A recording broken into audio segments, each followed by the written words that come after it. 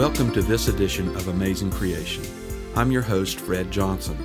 This show is about the credibility of the Scriptures as they pertain to the creation of the world and our origins, and in contrast to the dogma of evolution. The show is produced by the Triangle Association for the Science of Creation, that's shortened to TASC, T-A-S-C, a Raleigh, North Carolina group of scientists and layfolks whose mission is to increase awareness of the scientific evidence supporting the plain, straightforward understanding of the biblical account of creation. Evolution is almost universally now taught in our public schools, colleges, and universities as the origin of all of life we see around us. But there are many, including highly educated scientists, who see evolution not only as impossible, but moreover as untenable when made to stand beside the revealed Word of God in the Bible. Our topic today is entitled Intelligent Design in Biology with Dr. Dan Reynolds. Dr. Reynolds has a PhD in organic chemistry from the University of Texas at Austin. He has been at the GSK Pharmaceutical Company for almost 25 years, studying the chemistry of the degradation of drugs when they are put under extreme storage conditions. Dan has been active in TASC since 1996, which is how I have gotten to know him, and he has served in a number of offices there, including chairman. And in his spare time, Dan has in the past taught a creation science class at Southeastern Bible College. Dan, welcome to the show. Yeah, thanks, Fred. Dan, I know that the crux of the concept of our topic today is that those who study biology see before them that biological systems are loaded with information in their DNA, and that information is the compelling evidence that biological systems have been intelligently designed. If you would begin by defining for us what is information. Sure, Fred. Information can be defined as a sequence of symbols that can be interpreted as a message. An arrangement of symbols which can't be interpreted as a message is gibberish. There are two properties of information which are important to our discussion. One defining property of information is the unlikelihood or improbability that random chance could create a specific arrangement of symbols. Can you give us a simple example of something that has this kind of information in it? Sure. For example, Genesis 1:1 in the King James Version says, "In the beginning, God created the heaven and the earth." That sentence contains 53 characters consisting of the English alphabet and spaces, and we'll ignore case and punctuation for the moment. If we were to pick letters and spaces randomly out of a hat containing all 26 letters and a blank card to represent a space, what would the probability be we would get Genesis 1:1? Well, the first letter in the sentence is the letter I. There are 27 possible characters, 26 letters and a space. So the probability that an I would be selected by chance is 1 in 27. Now imagine we put the I back in the hat, and we're going to do the same treatment for the next letter. The probability of selecting an N for the second character of the sentence would also be 1 in 27. This is the case for all the rest of the characters. To get the probability of forming Genesis 1:1 by random drawings, we would multiply 1 divided by 27 times itself 53 times. That number is 1 over 10 to the 76th power. And by the way, there are an estimated 10 to the 69th particles in the Milky Way galaxy. This means that getting the sequence of letters and spaces by chance to form Genesis 1:1 has a very low probability. In fact, it would be more likely that a specific atom in our galaxy could be picked at random than to get Genesis 1:1 by chance. The probability of a sequence is inversely related to its complexity. In other words, the less probable a sequence of symbols is, the greater its complexity, and vice versa. Okay, I see the complexity of the structure of a simple sentence and the improbability of creating it by random selection of letters. But there is even more to a sentence than just the order of the letters, correct? True. The second defining property of information is that the symbols can be interpreted as a message. In the case of Genesis 1:1, English-speaking people recognize the sequence of symbols as a sentence telling us God created the universe.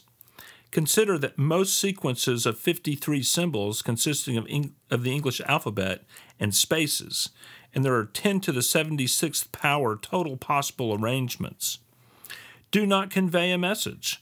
Only a very tiny fraction of the whole would form English words and meaningful sentences. William Dembski calls an arrangement of symbols that corresponds to a message a specification. Hence, information is characterized by an arrangement of symbols with low probability, which also can be recognized as a message. Information is an arrangement of symbols that is complex and specified.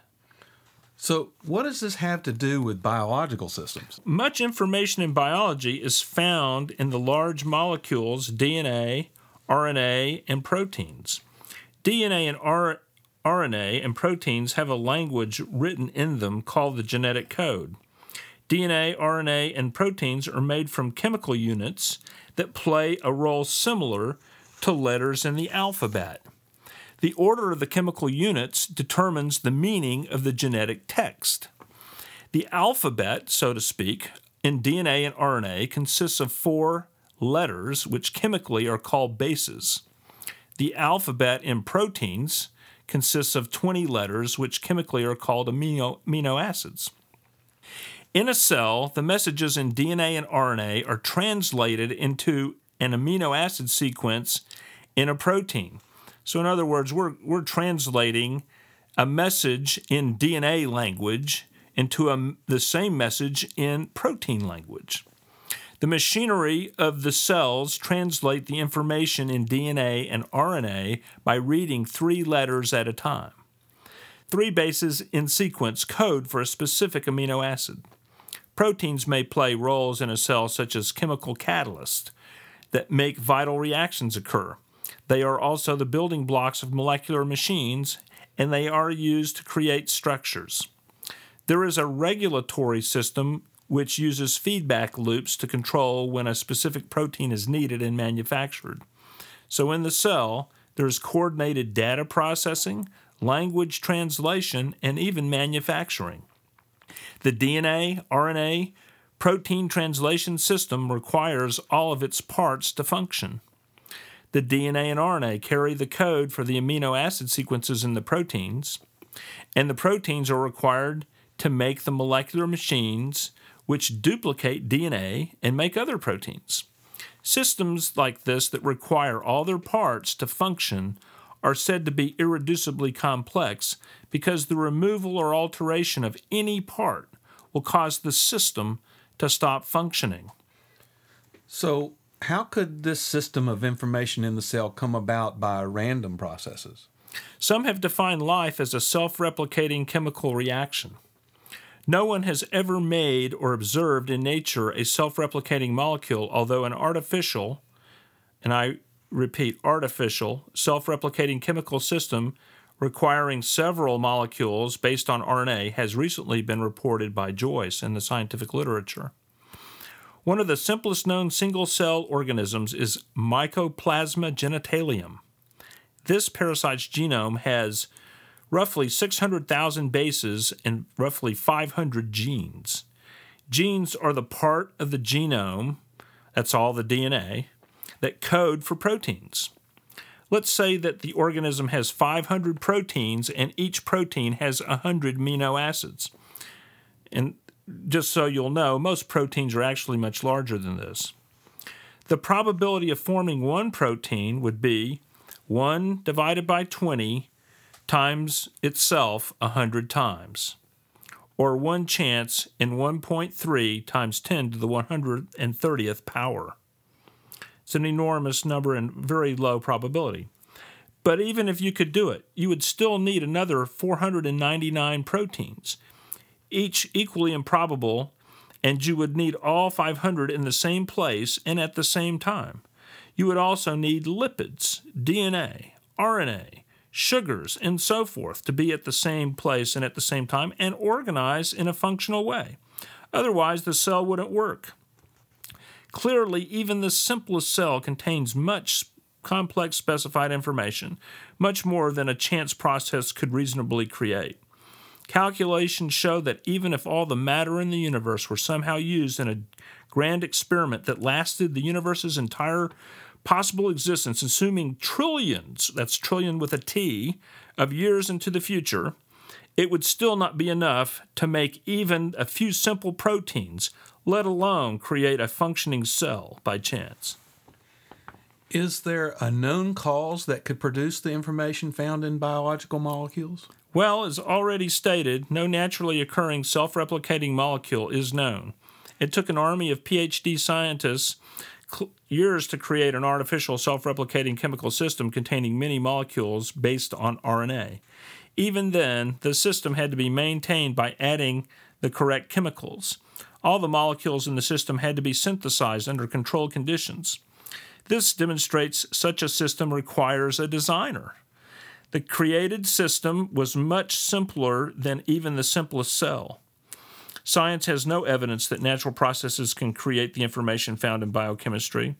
On the other hand, we do know that the mind of human beings can generate the information required to build airplanes, cars, and computers. Hence, intelligence is a known cause of information. It is therefore reasonable to hypothesize that the information found in biology came from an intelligent source, and of course, Christians believe that intelligence was God. Dan, I believe recently we've learned that there is far more information packed into the cells than what we understood before. Indeed, there is, Fred. There's been a recent discovery by something called the ENCODE project. They have found that most DNA is transcribed into RNA molecules that serve genetic regulatory purposes. Less than 5% of our DNA serves as code for proteins. In the cell, the information needed to make proteins is stored in the DNA. Scientists had long thought that the non-coding DNA, about 95% of all DNA, was leftovers from evolution. They called the non-coding DNA junk DNA. When they compared the order of the chemicals in the junk DNA across various forms of life, they found a pattern of relatedness that was similar to the pattern found when comparing anatomical features. Hence, they said that the junk DNA was evidence for common descent, as expected from an evolutionary origin. Why, they ask, would a creator litter the genomes of organisms with useless DNA and in a way that suggested evolution? They said that the junk DNA was proof of evolution and against the creator. But now it appears that the non-coding DNA is not junk after all, that it serves necessary purposes. The argument can now be made that the pattern of apparent relatedness between organisms implies a common creator, not necessarily descent with modification. Just as a computer programmer uses the same code for a given function in various software applications, so an intelligent designer might use similar DNA code across various species. In fact, the reality that most, if not all, of the genome is purposeful raises the stakes for evolution, since now there's more information to be explained by a mindless chance process. Moreover, we now know that there are often multiple messages written in the same DNA text, raising the information content orders of magnitude. There are no known natural processes that can generate this quantity of information. The best known explanation is simply intelligence. The information in biochemistry clearly points to a creator. Thank you, Dr. Dan Reynolds, for such a clear presentation of the impossibility that our biological systems could occur by mere chance. And thanks to you, listeners, for tuning in. You can find out more about TASC and some good information about the scientific study of the world from the perspective of those who take the Scripture seriously at the TASC website, task-creationscience.org. That's TASC-creationscience.org. There you can learn about TASC's monthly meetings, which are open to the public, subscribe to the monthly newsletter, and read and download previous articles. Until next time, this has been Fred Johnson for Amazing Creation.